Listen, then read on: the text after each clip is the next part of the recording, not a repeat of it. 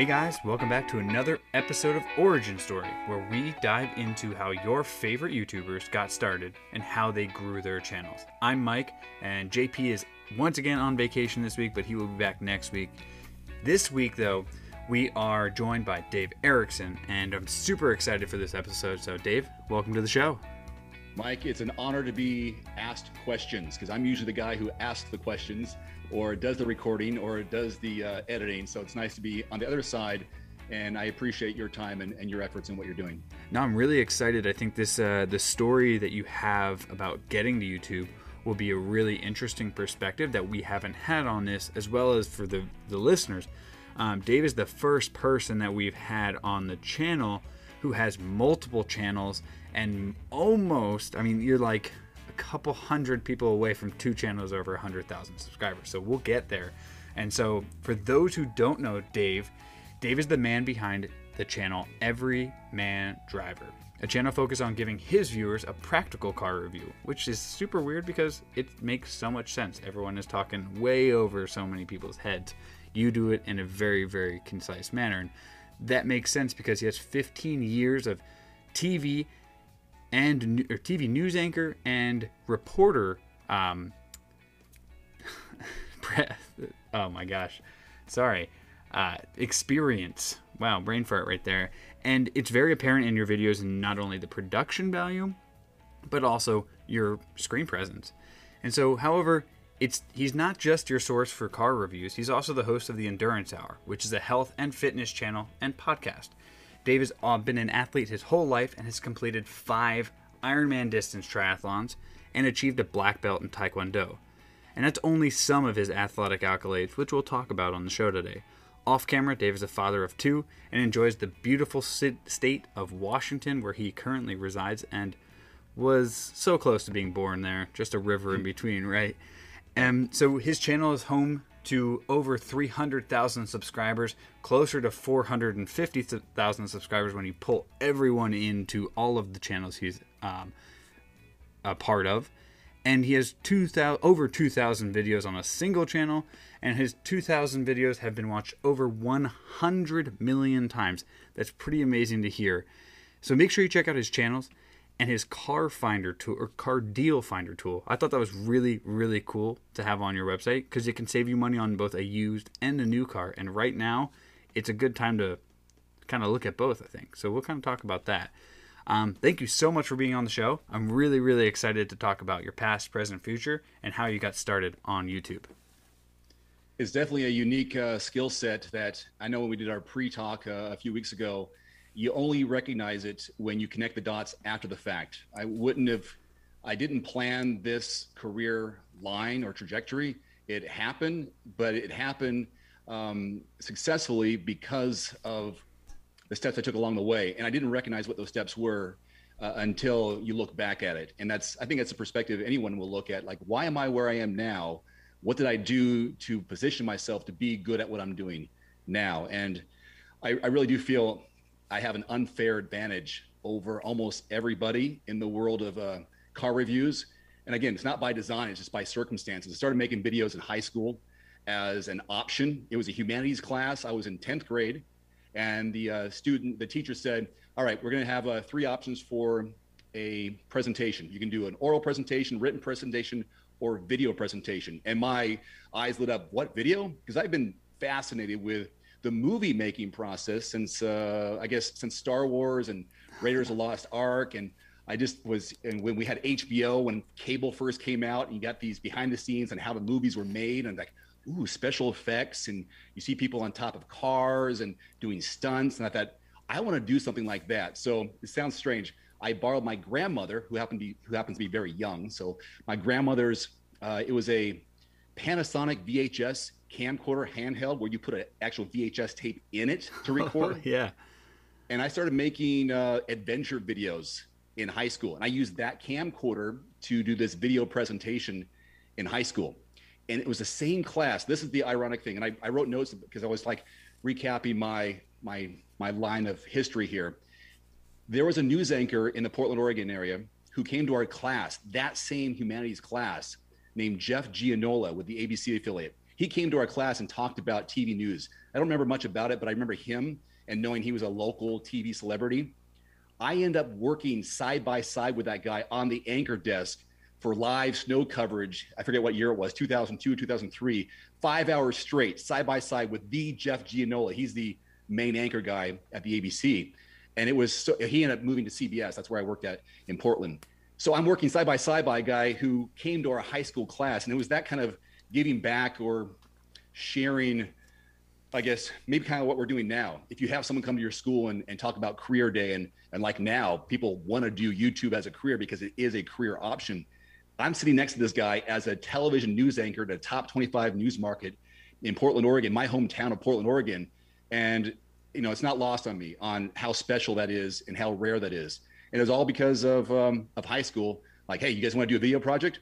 Yes. Hand goes up. I get my buddies involved. Let's make a video. And that set me on the course of making movies, making videos, getting behind the scenes, and then understanding that behind the scenes is really what has helped me, I think, understand what the end user will end up seeing, because I know what goes into it. I know what the user will want to see, and then I can produce it.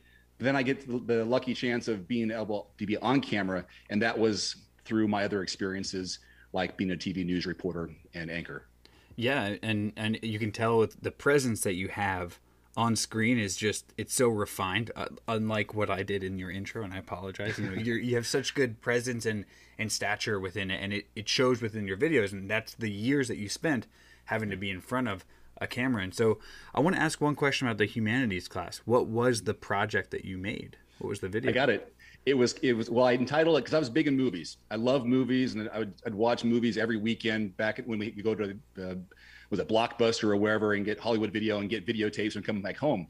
Well, I made a video and I called it "What I Think Law Enforcement Will Be Like in the Future."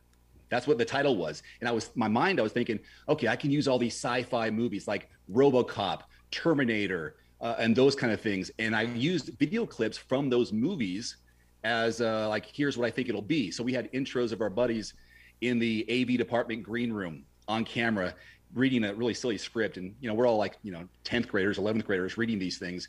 And then, in fact, I think one of my friends wasn't even part of the production, but he was part of our group. So he did an introduction, and I made a video of my friend, and we called it Big Pig back then, you know, because cops were pigs. We just call them pigs. I know it's not politically correct now, but it was called Big Pig. And our buddy Dave, he wore a motorcycle helmet, drove down to his cul-de-sac, and he gets a little, we thought, you know, he's got a call into his helmet, and he taps his helmet and he goes, you know, I got something going on. He goes onto his wristwatch, which was actually nothing. And then he had a snow glove on, like a snowboarding glove. He opens it up, taps it, presses a button, which no real button. I made him disappear. This is part of my special effects. It was more like, it was a jump cut, really. He was there. I said, step out of the shot, I'll re-record, and you're gone. And he ends up inside the house. And what he's doing is basically, there's a robbery in progress. And this futuristic cop goes in and apprehends the guy, takes him away, and that's what law enforcement would be like in the future. You can't escape the Big Pig. It was really stupid, but it's high school, late 80s. That was the idea. Well, you got something going there, because, you know, now you can really almost tap your helmet, and you could have probably an AirPod or something connected. You have a watch that is giving you somewhat of an information. Jetsons. Yeah, you're getting somewhere there. And so, you know, weirdly enough, I think somewhere I just was listening to another podcast about, and they were talking about Blockbuster Video, and I think the last remaining Blockbuster Video or Hollywood Video, one of the two, is in Oregon. So you're not too well, now you're a little further, but where you are now. Yeah, but, I've heard that. It doesn't surprise me there. And so you graduate high school and you have this passion for video. That right. Was it as a parent then, or did it kind of start to grow, like the production side of it, after college? No, I was still making videos. I just didn't have a place to show them or share them, because there's no internet in the late 80s or early 90s to share these things. But I was still involved in my area with its coaching, going to school. And then one day someone mentioned, hey, there's a production company doing educational content within the school district. And there's a lot of schools in the district, it's a big district. and it's called Homework Helpline. And what they do is 3 nights a week, they have a live production, 1 hour live show where they have a host, a tutor, and kids call in for homework questions. Math was a big topic of popularity, and say, hey, how do you do this math problem? And we'd have high school students or college students answer elementary kids how to do these questions. They do them live on TV. So it's like, oh, someone said, hey, you're always, coming to schools, you want to use our editing equipment. Maybe you should be a part of this. So I got in, it was, minimum wage, which was like $5 back then.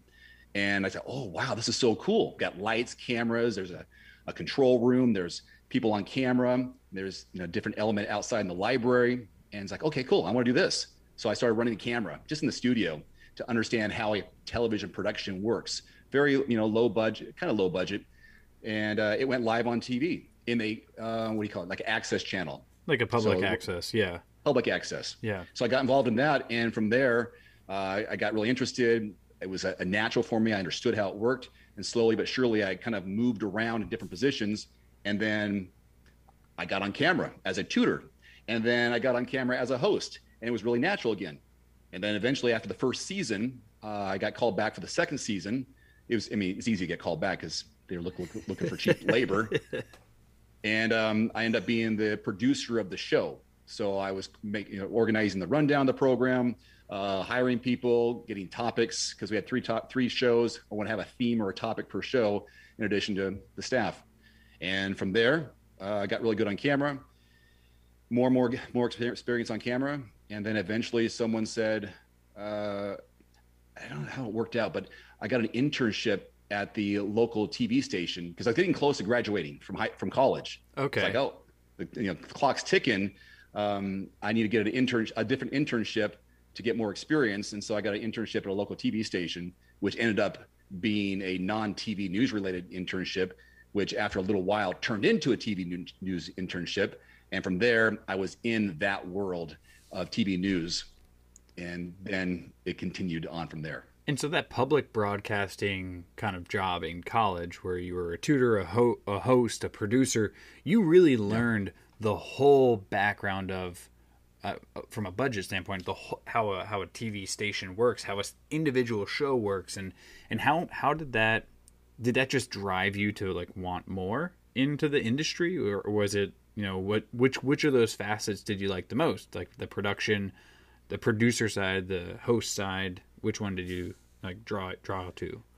It gave me ideas. It gave me there were so many possibilities of how to put something together and how I could be creative and original. And I started making not skits, but pre-produced segments we put within the show. And some of it was like supposed to be comedy. You meet a tutor, you talk about a topic, that was different. And then you bring it on a show. So it was the idea of like, how can we bring all these elements, or how do all these elements work together for a presentation? And some of it was live, some of it was pre-produced, some of it was taped. There was editing elements, there was graphics, using other people, and understanding what B-roll was. And all of that came together as, oh, I can do this, I can do that. And then the more equipment you see, the more options, the wireless microphones. We don't think we had wireless microphones back then. We just had, we were wired to the desk. And so, or we were wired directly to the camera. So you didn't have a lot of flexibility in how far you can go with things, which now I have wireless microphones for my iPhone. I can do a lot of things now. So it just gave me more ideas and got my creative juices flowing back then of like, what can I do? How can I make this fun? And it was all just the trying new ideas. It's very interesting too, that like you kind of did that in college, and then after college you got your internship. And so when was the first time that you went from intern to being on camera as either, behind a desk or live reporting in the field? When was the first time you got that opportunity? Well, I remember in that internship at the ABC affiliate, that's where Jeff Gianola actually worked prior to moving over to CBS. I got the internship there, and I remember you could run your own teleprompter. And I never read a teleprompter before. This is probably 95 or so. And in the newsroom, they had live in the newsroom, we go to so-and-so. They had a teleprompter and a camera at a certain spot. You stand in a box and you can run the prompter, or at least start it for yourself. And I remember asking, can I practice reading this and then record it so I can look back and see how I'm doing? So I would practice doing that there. and then I would have an example, like what we used to call a resume tape. And I see myself on camera, and I was terrible. Everyone should be terrible for the first time reading words, especially if you didn't write them. These are just old news scripts that I could take from the rundown and pop into, story A, B, C, and D, and I just read them in order. And it was just like you was deer in the headlights, reading the words, and there's no inflection, there's no emotion, and so it was just the practice. And I joke with anyone, my wife, my family, or friends, I've got my 10,000 hours in, which again is one of those unfair advantages to people starting out at YouTube or starting out on camera, which I know is so intimidating for people. To me now, it's no big deal. It's like, I'm ready, or I can see what the story or the video is going to be before I shoot it. And I don't have to write things down because it's in my head, or I know based on the experience, okay, it should look like this. I need my intro, I need my outro, I need some bridges in the between, I need a demo here, I need some B-roll there. Okay, I got a package. We call them packages, PKGs. We call them packages that are standalone videos, and that's what we do on YouTube. But a package in TV news is live intro. All right, Dave Erickson's in the field. Hey, Dave, what's the story here? Okay, I'm live on 5th Street, and this just happened.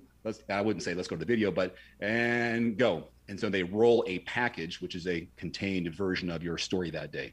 So now I see that before it's done. Okay.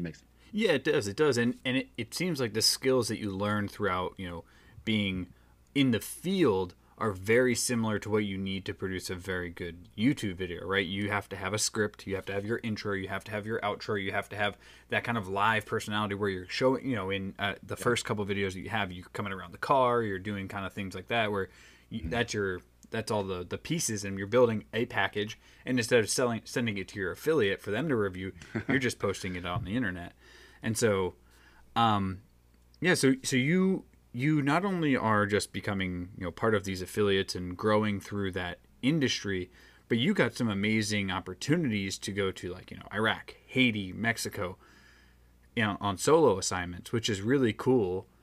Which one of those was your favorite? And it's got to be kind of intimidating to go to Iraq, depending on the timeline. So how did you deal with that one, especially? Before I get to that one, so after I used that resume tape to get my first job, actually my second internship got my first job in the Tri-Cities of Washington State. Okay. And it's because I knew someone who knew the news director, and I was holding off on my graduation. I graduated, but I didn't apply for graduation. So I'm like a 6-year senior waiting to graduate because I'm holding off because I need more experience with these internships. You can't have an internship if you're not in college. Okay. Yeah, so I'm holding off. And so I go to this TV station as a real internship, not the TV station in Portland, which is too big for me. And I go there because it's a small feeder market. It's a very, very small market. And I get there and I'm just like doing errands. I'm going out with reporters, seeing how they do things, learning how the whole thing works. And then I got a job there, which then I apply for my graduation. So I do a job there, and then I'm really learning the ropes of going live and writing my own scripts and learning how to go back and forth between a news anchor. And then I get another job based on my experience. I'm gathering all this footage as a news anchor, news reporter, and then making resume tapes to get the next job. And that was all it was all about, is the climb to get to the next job. I don't know how far I was going to go. It's like, let's make a resume, go to the next job. Before I get to the Iraq thing, my first day on the job in Indianapolis, Indiana, I didn't even meet the news anchors. My first day on the job, I got a helicopter ride to a flooded area south of Indianapolis, Indiana. And it was like, oh my gosh, my first day on the job, big city market. I'm in a helicopter ride. It's like, this is the coolest thing. And I'm being told your news anchors are Clyde and Dion. It's actually a man and a woman. Clyde and Dion. So you're going to be tossing to them. Well, they'll be tossing to you, which is a verbal introduction. They'll say, hey, Dave's out there live, our newest reporter, Dave. And so I go, well, Clyde Dion here in, Bloomdale. I don't know where I was, in Bloomfield or something in Indiana. So that's my first introduction to a big city market, is a helicopter ride. It's like, oh my gosh, this is it. This is the cool thing. I'm in the big leagues now, and I'm doing live reports all over the city or over the state. That same TV station, ABC affiliate in Indianapolis, which is WRTV, I ended up doing some live snow coverage at one of the universities. So sorry about that. We had an internet glitch there. We're back. And Dave, you were telling us about, I believe, snow. You were somewhere where there was some snow coming down at a college campus. Yeah, and I just happened to have a big moment where they went to me live for number of different reports for CNN, Weather Channel, somewhere in Washington D.C., and it was just a thrill because at that point I was 2.5 years into my TV news career, and I had friends and family being able to see me all over the country and back home, which was really neat. And I thought I was on my way to the big leagues at that point. And then I realized that I'm still young, got a lot to learn. I'm not as good as I thought I was. And I was reminded of that by some of the veteran reporters. It's not the most friendliest business when you come in and you're young and you've got all this great potential. People want to put you in your place. And I got put in my place, and that's fine. I needed that. And then after St. Louis, I moved after Indianapolis. I went to St. Louis, back to Portland, other stations. But you asked about, the opportunities of going to, Iraq, to Haiti and those places. And I think that was going to Iraq was the biggest eye opener and reality check that what I did for a living had some great responsibility. And that was, sharing people's stories, the stories of, the men and women who really do important things. And I was just a conduit to that. I was just the mechanism to share their information. And that was just rewarding. And I was there for 2 weeks by myself. It was something I had strived to get. It was a one-man production, which I had plenty of experience doing, getting there. So I had no concerns. It was, technologically, how can we broadcast live when I'm, 13 hours behind or ahead of when I would go live. The first day, I didn't have a sleep for like 72 hours. I remember talking to my news director saying, I've traveled from here to Kuwait to Baghdad to this holding station to these, and then, flying from here to there to try to find the guys I was going to stay with. It was the Washington Army National Guard. And, but I was wired. I was excited, and I had all this equipment. Nowadays, you can do everything with, a small backpack or a small duffel bag. But I had 2 bags of stuff, and anyhow, that's crazy. Iraq was the biggest. Yeah. So you were doing the whole thing, both production and the uploading, all by yourself. Yeah, and editing. It was my first real time editing on what I edit on nowadays. I didn't understand back then because I was, as a reporter and anchor, I'd edit some things tape to tape back in the day and not online, not, here on a computer or something. We had dedicated editors. So I'd go out and shoot the video, and I wouldn't shoot the video. I would report, ask the questions, look at the video, and then someone else was a dedicated editor. In this case, I had to be taught by our chief photographer how to edit with their software and then send it back, it was a miracle just to get things back. I can't believe it worked. But I was, reporting live from Iraq in Baghdad, just to people back home. And it was great just to tell stories through their words. What were the stories that you were telling? I was going one by one. It was trying to localize something, bigger on a global scale. And so I would talk to a medic. I would talk to a guy who had been over there or volunteered just briefly, or one of the women in the military, in the Army National Guard, trying to get different angles of what's interesting and sharing what they're doing over there for us locally. So getting the local angle, even though the Washington Army National Guard would take people from all over Washington, I was trying to focus on the Spokane regional area, Spokane, Idaho area at this time. That was in 2000, I think it was 2008, 2009, something like that when I was over there. Yeah. And that was that your last, because you're in Spokane now, and so that was your last agency or affiliate that you were with. Yes. And so how did you link up with the World Triathlon Corporation? Because you started doing triathlons back in 1998 and got into the culture, but when did you determine that, hey, there's an opportunity for me to make this my life and my livelihood? Well, I started doing more and more triathlons when I came here to Spokane. I actually was reporting live from the Ironman Coeur d'Alene, which is just like 40 miles east of Spokane. And that was in 2007 I was live from the finish line. And I was, interviewing athletes pre and post race. and I got a chance to interview a guy named Scott Rigsby. He was a double amputee, and he was doing the race for the first time in 2007. And I don't think he made it. I think he crashed, but he made it. He ended up making a different Ironman that year. So I was so inspired by that distance. I've done triathlons, which are shorter distances, not the whole 2.4 miles, 112 miles of biking in a marathon. I'd never done that before. So I was inspired to do the race. And so I kind of used that my platform as a news anchor or local guy who's doing a local race. So the following year I did the race and kind of chronicled that. And then I had an opportunity to interview local athletes. So I was like, oh, I'm really in the scene now of this community of Ironman athletes. And then I did it again and was seeing more and more athletes join a local triathlon club.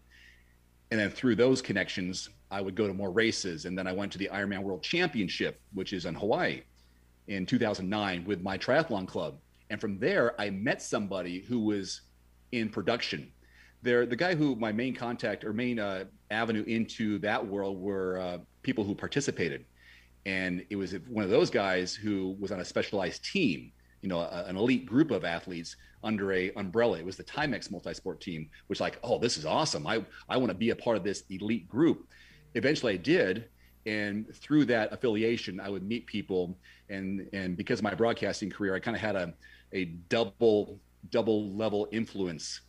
Not only am I a TV person, I can give them media exposure, but I'm also a decent athlete. So that combination got me connected to certain people in the Ironman world.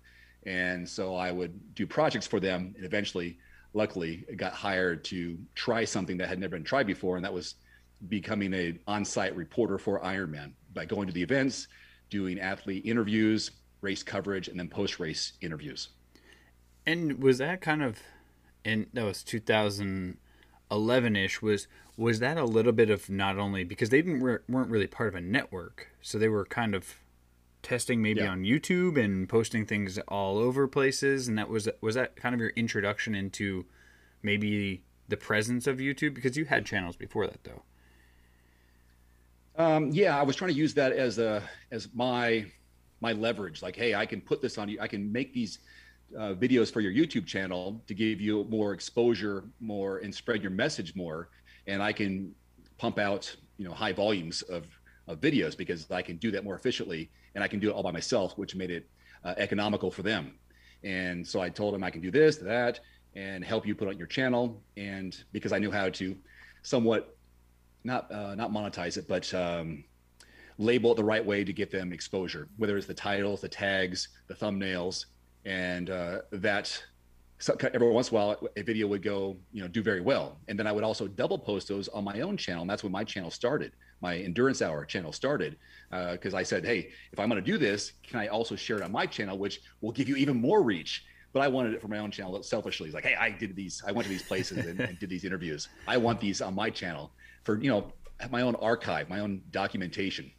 Yeah, you talked a little bit about that earlier, where, early on you were making videos, but you didn't really have a place to archive them. And YouTube is this amazing opportunity where even if you're just posting videos for fun, it's an archive that you can, your kids can look back on and see different things and see you growing in a way that you might not have been able to do that before, unless you're plugging in VHSs and it's kind of not as on demand. And so, about your Endurance Hour channel, you have one video over 1 million. You have, 8.99 million views there. So it's grown very well for a channel. It does follow the same suit as almost every triathlon magazine and other medium. There's a lot of swimming content on there because I think that's the biggest fear part. But you do work well with, I think Wendy is her name.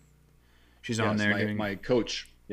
Yeah, I like the content there. It's really, really great to watch. Now, so you start that one in 2011, and then in 2012, you start the Everyman Driver. And one of the biggest things that so I went back, I watched your first 10 videos, and then I've watched, your top videos, which you do have 5 videos over 1 million views, a couple that are really close there. And one of the things that I noticed was, from 2012 to now, cars have changed dramatically. the screen sizes you were talking about in your first video, that the screen was huge and had all this this new technology of radar in there, and I think it's all become standard technology. And so what was the goal with starting that channel itself? The goal of the channel was that it was something I could do and possibly make a living at. I met someone through triathlon, ironically, who had their own YouTube channel with triathlon related content, and they also had a automotive channel for content. And it was because of them I realized there was this world out there where they weren't making a living back then, but they were making money. And I wasn't making really money on my endurance hour channel, but the possibility of making money with cars, which was a global audience that touched everybody. Endurance sports is very niche. Yeah. You're going to just find certain people there, but cars, everyone has a car. And so I learned the ropes on how to do car videos through this guy who happened to do triathlon. So we had that bond of triathlon. And then, so the purpose was to start the channel I started the channel because he wasn't ready for or wasn't willing to take me on as a full-time member of his team. And so I was like, well, I need to, he's paying me a few bucks under the table to make videos for his channel, which is great. It basically is an internship, a paid internship on how to make car videos, because it's a different type of storytelling or, yeah, absolutely. Product information. It's, they're walk-arounds, there's introduction, they're consumer-oriented things. It's not like, you're not making a race video. Well, it's much more delicate too, because like what you do really well is you can get very niche, and then you're back into the same problem that you have with triathlon, where the more detailed you get about certain parts of a car, the more people are going to drop off because they don't care. Where you keep it very broad, and like you said, like you kind of claim on your website, is you want to make it as open and opportunistic to everyone, and you want it to not go over anyone's head. So sorry to cut you off there, but yeah, it's very much different than what you were doing before. So you had to change your recipe more or less. Sure, and that kind of draws on telling a TV news story in the simplest of terms, and not getting like you said, too detailed, and just giving kind of the bullet points in a way, but making it consumer friendly, helpful information. And I always thought, if I can just help you in your research process, get you from internet before the dealership, watch my stuff, and then you'll have a better idea of what you want to buy. And hopefully I'm that middle ground, that middle guy, middleman to your car buying process. You do your research. Okay, I saw what he did. That's a great thing about YouTube, is that even though there's competition, I'm not competing. I'm just giving you another option. So all these other channels you may go to, we all may do the same Honda Accord, but you can watch all of us because you want to see the different takes, different perspectives, different opinions, features. It's like, okay, I like how this guy did it. Cool. I'm going to follow this channel. You can follow all of us. It's fine. But hopefully after you've done your research of watching 3 videos on the same car, yes, I'm going to buy that one. Or yes, I'm ready for the test drive now. And that's what I hope our videos as an automotive community is doing for people, is taking the guesswork and taking some of your research time, cutting it in half or even more so. Yeah, I think one thing about the automotive industry is JP kind of brought this up with someone we're talking to. It's kind of evergreen in the sense that you get the year, make, and model of that time. So 2021, I don't know, the electric Ford that just came out, right? You could do that review. And in 5 years from now, someone's going to start to look for that car because they're going to go and buy it used. And they want to know what were the features and benefits as it was new, and how is that going to pertain to my daily life. So it's really great that the content can stay evergreen. And I'm sure, have you seen that in your views, that like, videos of your, I forget what the first, like the Sequoia in 2012, has that become a popular video, or has it do those videos stay steady with views? Well, I can pull up my analytics and see like the what are the top 10 or more videos. And it's surprising that some videos will still get views that are 5 years old. And the cool thing about at least this topic, and you say they are somewhat evergreen, that they still make money. And I'm in the business of making money because it's a career. So I'm able to continue making money on old videos because they are evergreen, because they still have staying power, and someone's going to look for it again. But if you do a video on something else that's a different topic, one and done. You don't have to watch it again. How to repair some plumbing in your house. I got it done once. I don't have to go back and watch it again necessarily. Not Right. that person, but a person can come back and go, yeah, you're right. I forgot about the 2019 Honda Passport. How's it different than the 2021? Let me go look back. I want to save money on a used car. Does it have everything? It's a carryover. It hasn't changed in 2 years. I'm going to buy the 2019 versus the 2021. Cool. Now I've done my comparison shopping, and they watch it. It's still popular, still important, has validity for the viewers. And I'm lucky I can still showcase that. And it's a living archive, a living library, which still produces income. It could be $1, today. That was a 5-year-old video. Yeah. I mean, still, it's still a pretty unique part of the industry that you're in, where, even on the triathlon side, like you said, you could post a race recap of Coeur d'Alene 2024 or 2020. People might go and watch that because they did the race, or they were going to do the race, or they're doing the race next year. But in 2023 or 2024, 2025, they're not necessarily going to want to go back and watch that race recap of that year. Unless, obviously it's like something crazy happens and they want to watch that part of it. But yeah, it is an interesting, unique piece of the industry about car reviews. And so it is a pretty, when you started in 2012, it was much different than it was in the past 3 years, I think. And it might also be my perspective. So when you started doing car reviews, how was the industry itself? Were there a lot of people doing car reviews, or were you still kind of new in the sense of posting car review videos? I was just trying to figure it out, and I'm still trying to figure out and be original as possible. And that's one thing that I'm trying to do now. Is, this sounds funny. I try not to watch other people's reviews, so I'm not influenced by what they're doing. There's a term that my wife was telling me about in this one book called Blue Ocean, I think. It's where do what they're not doing. Yeah. Do what you do. Do something different, because if everyone does the same, then what's going to make you stand out? So I'm trying to do something different by just doing my own thing. And I'm trying not to watch someone else's to be influenced by the style or how they organize their videos. So I don't know if mine are stale because I'm not comparing it to anybody else's. In the beginning, I was definitely a follower and trying to figure it out. What is the formula? What are they showcasing? What's important to showcase?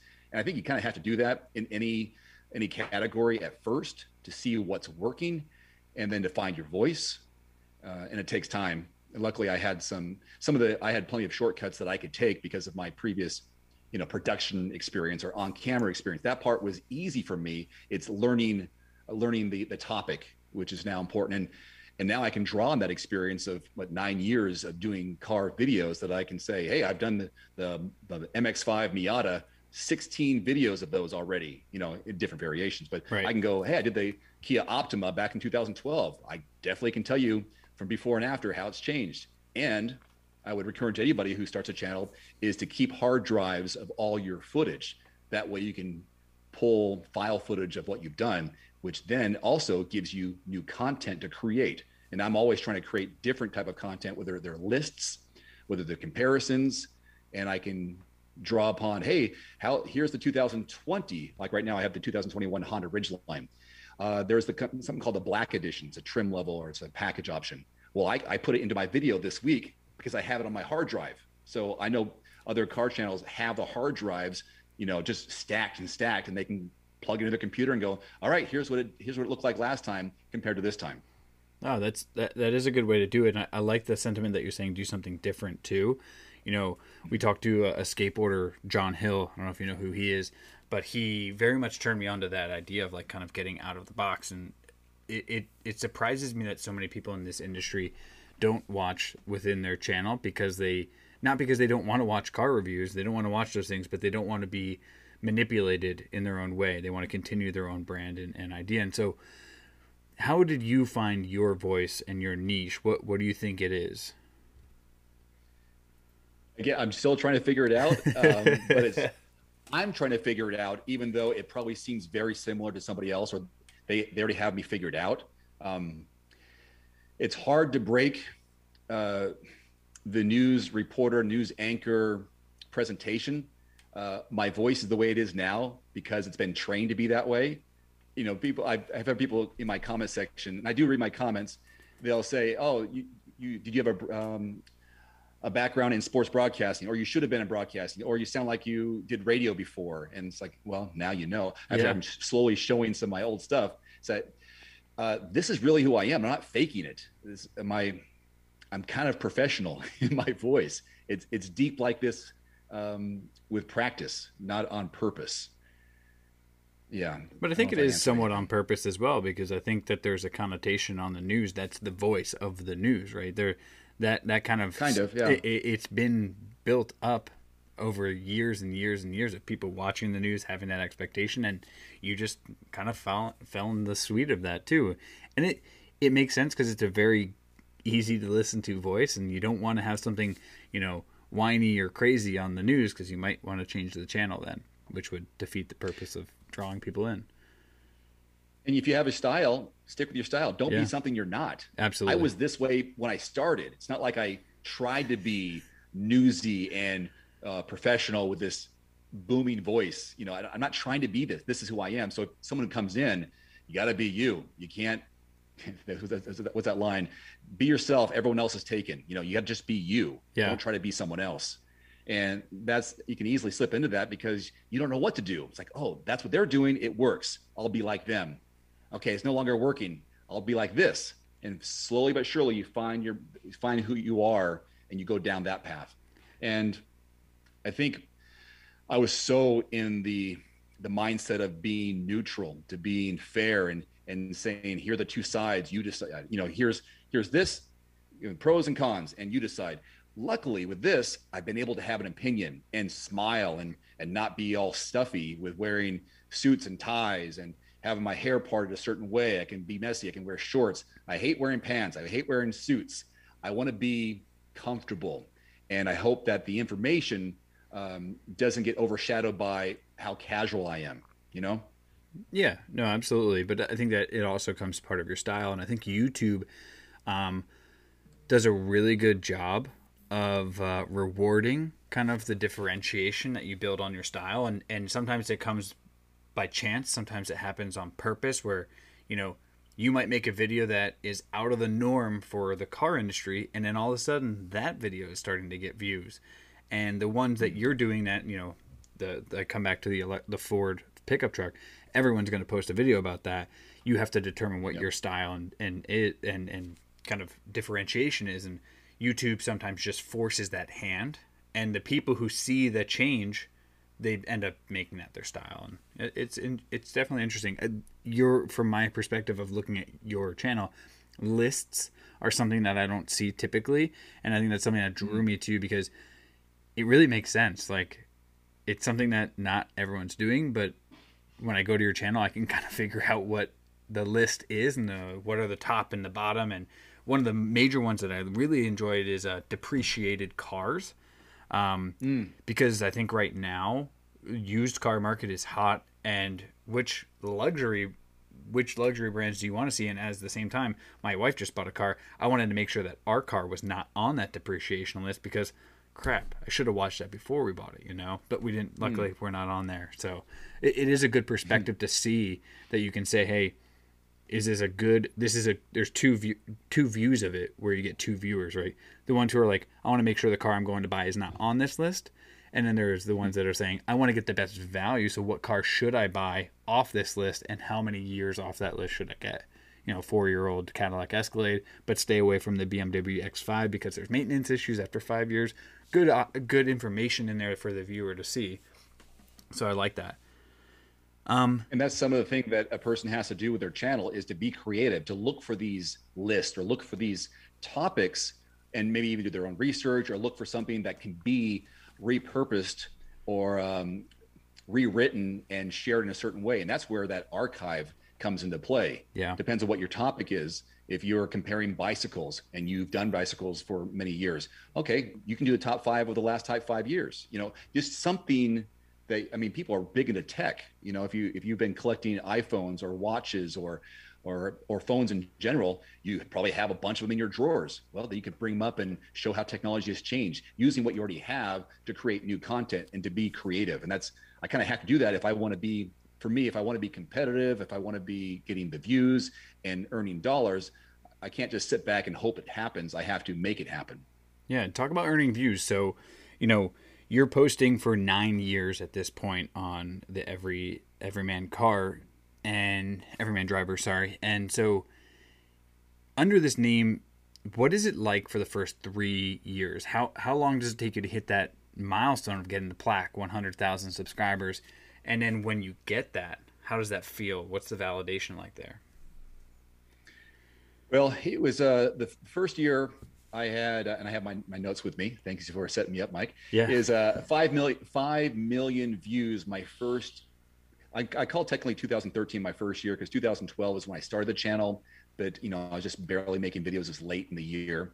So I had 5 million views. It wasn't a lot. I had 25,000 subscribers though, and that made sense because I'm brand new. And then it told me, this is a category where people care about and they're going to follow. So I need to keep on making videos.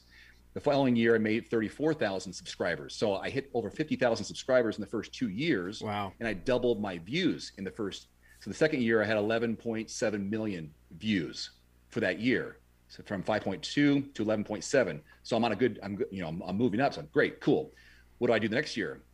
15 million views for the year, and then 38,000 more subscribers. So, okay, we're still moving in the right direction.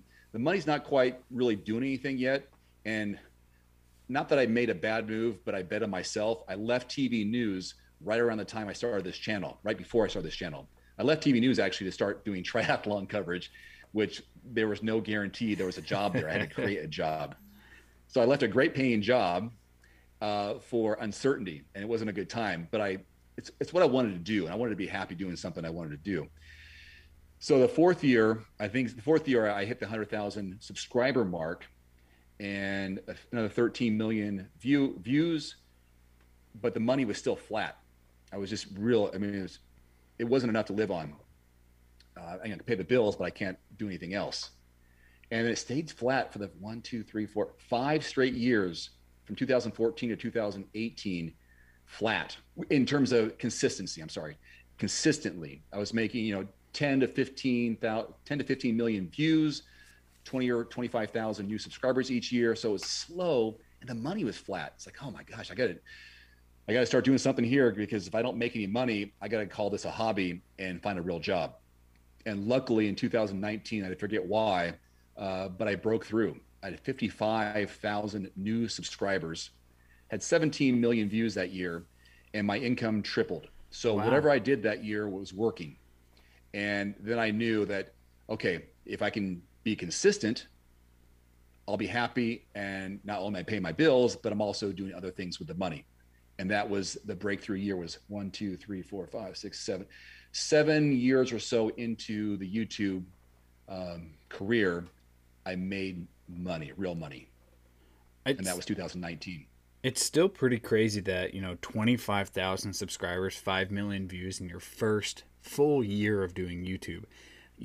There's got to be hundreds and hundreds of millions of channels out there that can't break 1,000 subscribers, which is that benchmark number from YouTube. Wasn't like that in 2012. But, so when you look back, what is some advice to those who are starting their YouTube channel that you could give them to say, hey, it's going to be it's not a quick game, right? It's a long game. No. But what could you give a channel starting out? Some advice there. Well, definitely consistency and throwing something out there. You throw something on the wall, see if it sticks, but you can't get better unless you try. And people are afraid to put something out there, but put something out there and don't look at it. Put something out there again, don't look at it.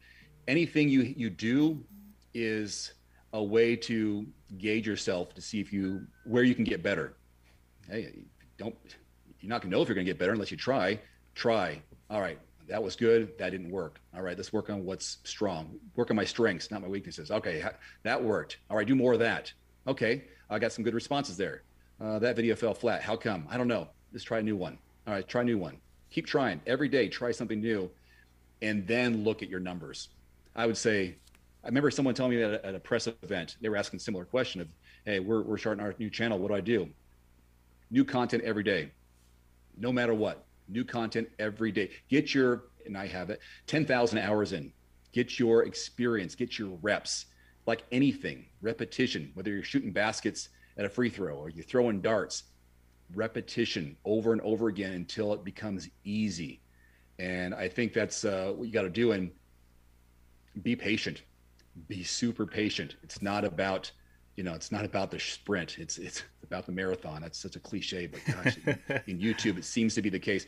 It depends also on your topic. I happen to have a topic that reached not only the US, but globally. If you get something you start gardening, that would be a big audience. It all depends on the language of the person you're, talking to, but cars can reach any language, even though they're just watching, they can't understand you, but they have closed caption nowadays. So consistency, patience, try new things, and give it your best. Yeah, I think that's great advice is consistency, and I think setting the goal of like not necessarily wanting to get a number, but just doing, I want to do 10 videos a month or 5 videos a month or 2 videos a month or once a week or whatever it is. Set that goal and go after it. And so, one thing you were talking about with cars is, so you had just stumbled upon a friend who had a triathlon channel and a car channel. Were you a car guy before you started this channel? Did you enjoy cars, or did you see this as an opportunity more so? It wasn't, no, I didn't really wasn't into cars growing up. I was obviously into sports and, that kind of thing, and fitness. Cars was, it wasn't necessarily the topic as it was the production that interests me. How can I tell this story in my own way? How can I tell the car story? So it's all storytelling. That's what TV news to me was, a storytelling platform. Even back in the educational days, the homework helpline is, how can we present this in a story format? And that's why we had themes on our nights of the homework helpline. But it's all storytelling. How can I tell the story of the car? Here's this part of it. Here's that part of it. Here's, at the end, there it is. I don't know, it's so to say anything. So no, when I got the cars, like, how can I make this car interesting? How can I share the information about this car to somebody in a interesting, helpful, productive way? And so it would just happen to be the topic. It wasn't the car. It wasn't. And then I started appreciating cars and learning more about the cars themselves. Yeah. That's very, sorry, my camera died. It's very interesting though, that I think cars especially have a great story to tell. Not if it's from any direction that you look at them from. It's like the production of the car in the physical sense of like how it's made and the development of the car. And then the story that you're kind of telling in a great way is how you as a user are going to use that car and what's behind that and the features and the benefits and how it's going to affect your life, if it's good for your kids and your family, and what are you going to use this vehicle for, and is it a fun vehicle, is it some. So there's so many stories kind of woven together, and I like that. So it's all about that storytelling. So let's go back to way before you started YouTube. You liked movies, and the whole art of either going to the theater or going to Hollywood or Blockbuster. Where did you determine that you were going to you were good at telling stories? What point did you find that an appealing thing? Oh, maybe one of those first those projects in high school, by adding music, by adding special effects, the story. How can I make this interesting? And by all those different elements, using people in action sequences, using silence, again, using music, using scenery, and then that storytelling translated really well into TV news, because I always felt like I was telling stories through people's words. And that was the art. It was the art of, how can I have this person talk? I do some sort of segue into someone else talking, segue into someone else talking. At the end of it, you understand the big picture. So I had to learn how to ask the right questions. You can't just soundbite, and then you have a story. It's having to ask the right questions, putting in a cohesive order, And that's the same thing with the cars is I want to make it an art form if I can, depends on how busy I am, whether it's going to be the artistic shot, the choreography of the landscape with the slow pushes in, the pull outs, the music, the transitions. It's all part of the process. And I really like that the most. And I've told people before, the editing sometimes editing a lot of the time can make or break the video. I can have a great shots, but if they don't put it in the right order, and that's the story. If they don't put it in the right order, then it's disjointed. If I don't say the right thing at the right time, it doesn't sound so. Put the wrong music in or no music, then it's just my voice. It sounds hollow or it sounds too newsy. Yeah. And I do fall into that because I'm just telling. Sometimes it is factual. Here's the car, now it's out. Here's what it has to offer. Blah blah blah blah. Stat. Feature. There it is. Because some cars, that's what they're meant for. Some, if I have a time to hang out with them for a week, then I can hopefully tell them more about it on how practical it is to that person and showcase things. And that's when I'm seeing it in my head. Okay, if I do the intro, what's the intro going to look like? Do I have some footage over that? Can I have some cool scenery? Will the music put a certain mood to it? All these elements of the storytelling process. And so cars just gave me a different topic to do it in, and now it's what I do. I enjoy the cars. I'm not an engineer by any means. I'm not a mechanic. I enjoy the cars for what they have to offer, and I really like putting videos together about them. And so when we're talking about your channel with the cars, you're part of the press fleet, so you have cars that access to you. Are you How far in advance are you planning the usage of the cars? How far in advance do you plan your videos? Like, do you have a map of what cars are going to be on your hit list? Is it, how do you kind of plan that whole structure of what you're going to post? Sometimes I'll get a list, maybe 5-8 weeks in advance of which cars are coming. And then I know what I'm doing for that car. And then I'm thinking, how many videos can I make with that car? I always make a video with a car that I get. It's not required, although it's understood that you're going to do something. You're going to do something with the car to share it. Right. I just happen to be the YouTube guy, even though I have other platforms which I double post on or share on, Instagram, Facebook, website, that kind of thing. So I know what cars I'm going to do, and I think, okay, can I make 2 videos out of this? Can I make 3? Should I do a first impressions walk around? Okay, I can do that. Depends if it's new, brand new. Yes, that'll make sense. Oh, it's cool. I've never seen this before. So you get my reaction to it. First person or handheld selfie vlog style. There could be comparisons. It could be a 0 to 60 test, which I like doing with certain cars. So I kind of plan out in my head, can I use that car? If I have something that's similar, maybe I can draw from my footage in my hard drive. Comparison cars, like this one versus that one, if I want to do that. And then I'm always just watching the news lines, the news feeds of what's making news today. If I don't have access to it, for automotive journalists, we have access to media footage and news releases. So I can draw from those every day. So that's why I'm able to do a new car video every day. And that's my goal for last year. I did a new video every day on average. This year, I'm ahead of schedule on a new video every day on average. And that's what I want to do to get my stuff out there. And again, you talked about advice for somebody. The more you can put your brand out there, the more you put your content out there, the more likely you'll be found, discovered. And if it's monetized, you have more inventory to make money on. Yeah, no, that's a great way to look at it too. You're casting a broader net, and hoping something sticks there. And I think that's a lot of YouTube. Like if you're only posting one video a year, and it better be the best video that you can do, right? You can do one video a week and still be super successful. People do that right now and out earn me big time. But they'll go a lot more in depth too. Yeah. And I'm not sure if in depth, super in depth, like a 25-minute video on a single car is my style, because I came from TV news where we're doing new videos every day or new stories every single day. I'm used to it.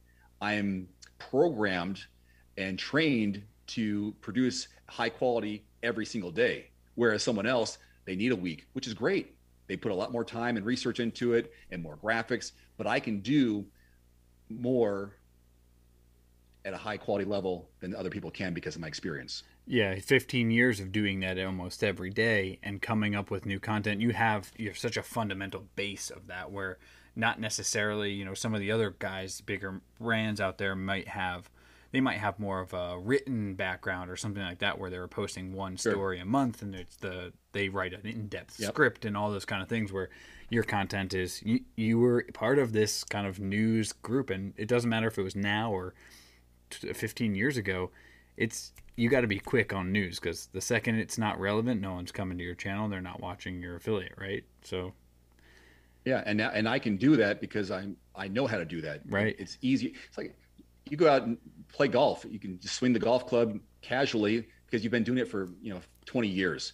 Shoot baskets, just pick up a ball and put it in the basketball hoop. You can do that because you've done it before. And now I've got 9 years and a couple thousand videos that tells my audience I know what I'm doing. I've done it a lot. I can do it again on a regular basis. And it's not because it's this is what I do now. This is what I do. It's not like it's, if you find out what you do at work, is it easy for you? I hope so, because that's what you do. Yeah. I mean, it's a very small example, but a person could probably make, you go to a coffee stand, they make a coffee in their sleep, or a bartender can make a drink in their sleep. It's repetition. And the more you do it, the easier it gets, no matter what topic it is. If you're doing beauty vlogging, or you're doing gaming, after a while, you just do it. You don't think about it in anything. When did you set the goal for every day? When was that like your goal, to post a video every day and get that repetition? Maybe a couple years ago, and then, it's more of an experiment. I tried to see if it's about monetizing. Does it make a difference on the analytics? Mm-hmm. That's that I'm always testing, and that's why I like the TubeBuddy is a thing that people use on YouTube. You see that, okay, if I did it every day, do the numbers change?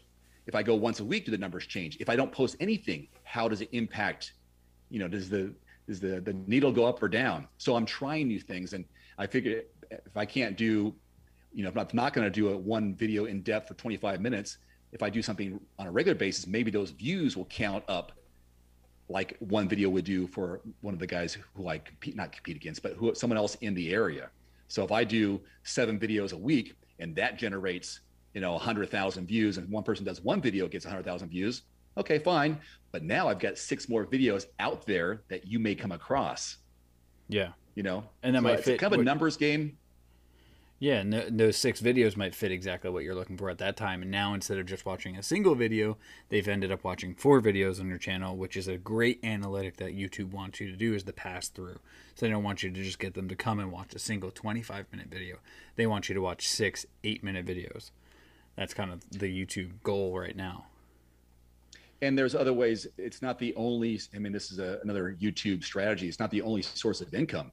The more videos I have out there, there's also, and people do this, whether they have affiliate links or they have a sponsored video, and that sponsored video might have, let's say you get, a tire company to sponsor you.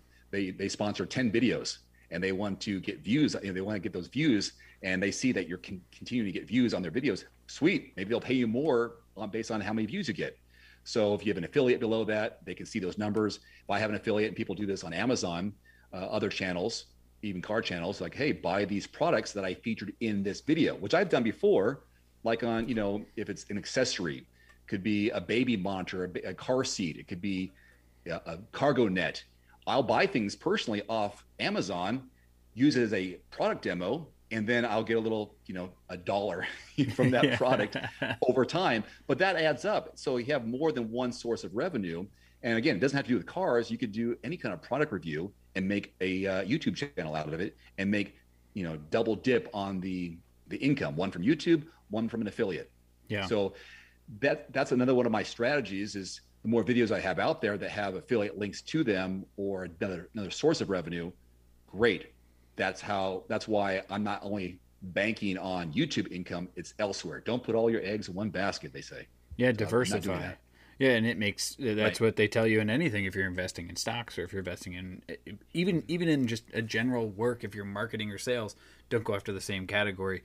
Diversify who you're working with and what you're going after. And so with someone who is so focused in, your channel, but you also have 3 other channels that you manage and maintain. So how do you split the pie? How do you determine when you're going to focus on, the Endurance Hour or Iron Man Darts or Crafty Ginger, the other 2 channels that you have, which we didn't even talk about. Crafty Ginger, it's about to pass 100,000 subscribers. Congratulations in advance. You have these 4 channels that are very, very, very well watched. So how do you determine where you're going to post and when you're going to post to grow each one? Well, the Everyman Driver is priority, and actually, I have 24, almost 30 videos in the queue already pre-produced for my car channel. So I cannot make another video for a month, and I'll have a new video every day. So I've done some legwork ahead of time, but that's my main focus is that channel. Other ones are hobby channels, are fun channels that, I'll do things, I'll batch record, I'll record multiple, like the darts thing, it's just for fun. I'll record a number of games at once, and then I'll edit them and upload them. The endurance channel, similar with my partner, my coaching partner, we'll make videos together, or she'll make a bunch of videos, send them to me, I'll edit and upload. The crafting channel, similar, it's about availability of the host, and we work together, we'll make something, we'll post it. It's when it's available, and it's not a chore. It's fun. Yeah. And I think that's part of what you want to do with YouTube, and you always want to make it fun and make it not necessarily a job, but you also have to think of it as, this is an income stream. I can't just, casually post, or else you're never going to get anywhere. So, well, I appreciate that concept and thought process into not only how you choose and when you post and how you got here is a very interesting story. And so, the only other question that I have for you would be, we talked about what you don't watch on YouTube, but what are you watching on YouTube, and how do you find enjoyment through YouTube today when you have time? Obviously you have 2 young kids, you have 4 channels that you're in charge of. So what do you watch on YouTube? I got a variety of interests. I love the UFC. I love a guy named Ryan George who does pitch meetings on YouTube, which is hilarious. He's in himself. He talks to himself as if he's pitching a movie, old movies, and I've used his phrases in my videos. It's super easy, barely an inconvenience. So Ryan George is hilarious. I love Screen Rant is a channel I like to follow. They do everything that's wrong with a certain movie. It's all comedy and dumb based. But since I love movies, I love history of movies, I'll watch behind the scenes of movies. I'll even watch, when Games of Thrones came out, I'll watch the recap of what these Easter eggs that are in some of these movies. Same thing with Easter eggs in movie trailers. I'm a movie buff, and I love those things. I'll watch comedy. I'll watch bloopers. I'll watch old Seinfeld bloopers, or New Girl, or It's Always Sunny in Philadelphia. Just certain things are just mindless. But then I'll watch something like Neil deGrasse Tyson. I'll get into a space or astrophysics physics wormhole, and I'll start wormhole. Pun intended. Yeah, rabbit hole, and I'll start watching these things because it's just educational. TED Talk, something like that, or Elon Musk. People who are successful, motivational things. Sometimes sports stuff. I watch almost every NFL football game last year. I watched on YouTube because they're down in the condensed into 10 to 12 minute games. It's like I love YouTube. I would work for YouTube. I actually do work for YouTube. I don't know. I watch everything. Those are the kind of things I watch for fun. Wow, that's good. I like that idea because I'm not a big football person, but it is like watching, I don't know, what, the Red Zone or something like that. But you don't have to sit there for 10 hours on a Saturday and do it. You can, here's the Red Zone in 5 minutes. Sports Center at its best. Right. So. Yeah. Well, hey, Dave, this has been an absolute pleasure. Thank you, everyone, for tuning in and learning a little bit about how Dave found himself on YouTube, which makes total sense at this point. It's obvious there, and I wish you all of the success in the world, and I can't wait to see that next plaque arrive at your house. And I'm gonna guess it's gonna be the Crafty Ginger will be the first one, but I don't see 1 million subscribers out of any reach for you. So appreciate the time, and everything's in the show notes below. So thank you, Michael. Appreciate your time too. Hey guys, it's Mike. Thanks so much for listening today. We had so much fun recording this podcast, and we can't wait for the next episode. Check out our Instagram channel to find out who the next guest is going to be, and submit your questions so you can get featured on the show. While you're at it, why not subscribe to our YouTube channel and watch some of the podcasts that we have available? Thanks so much, and we can't wait for the next episode.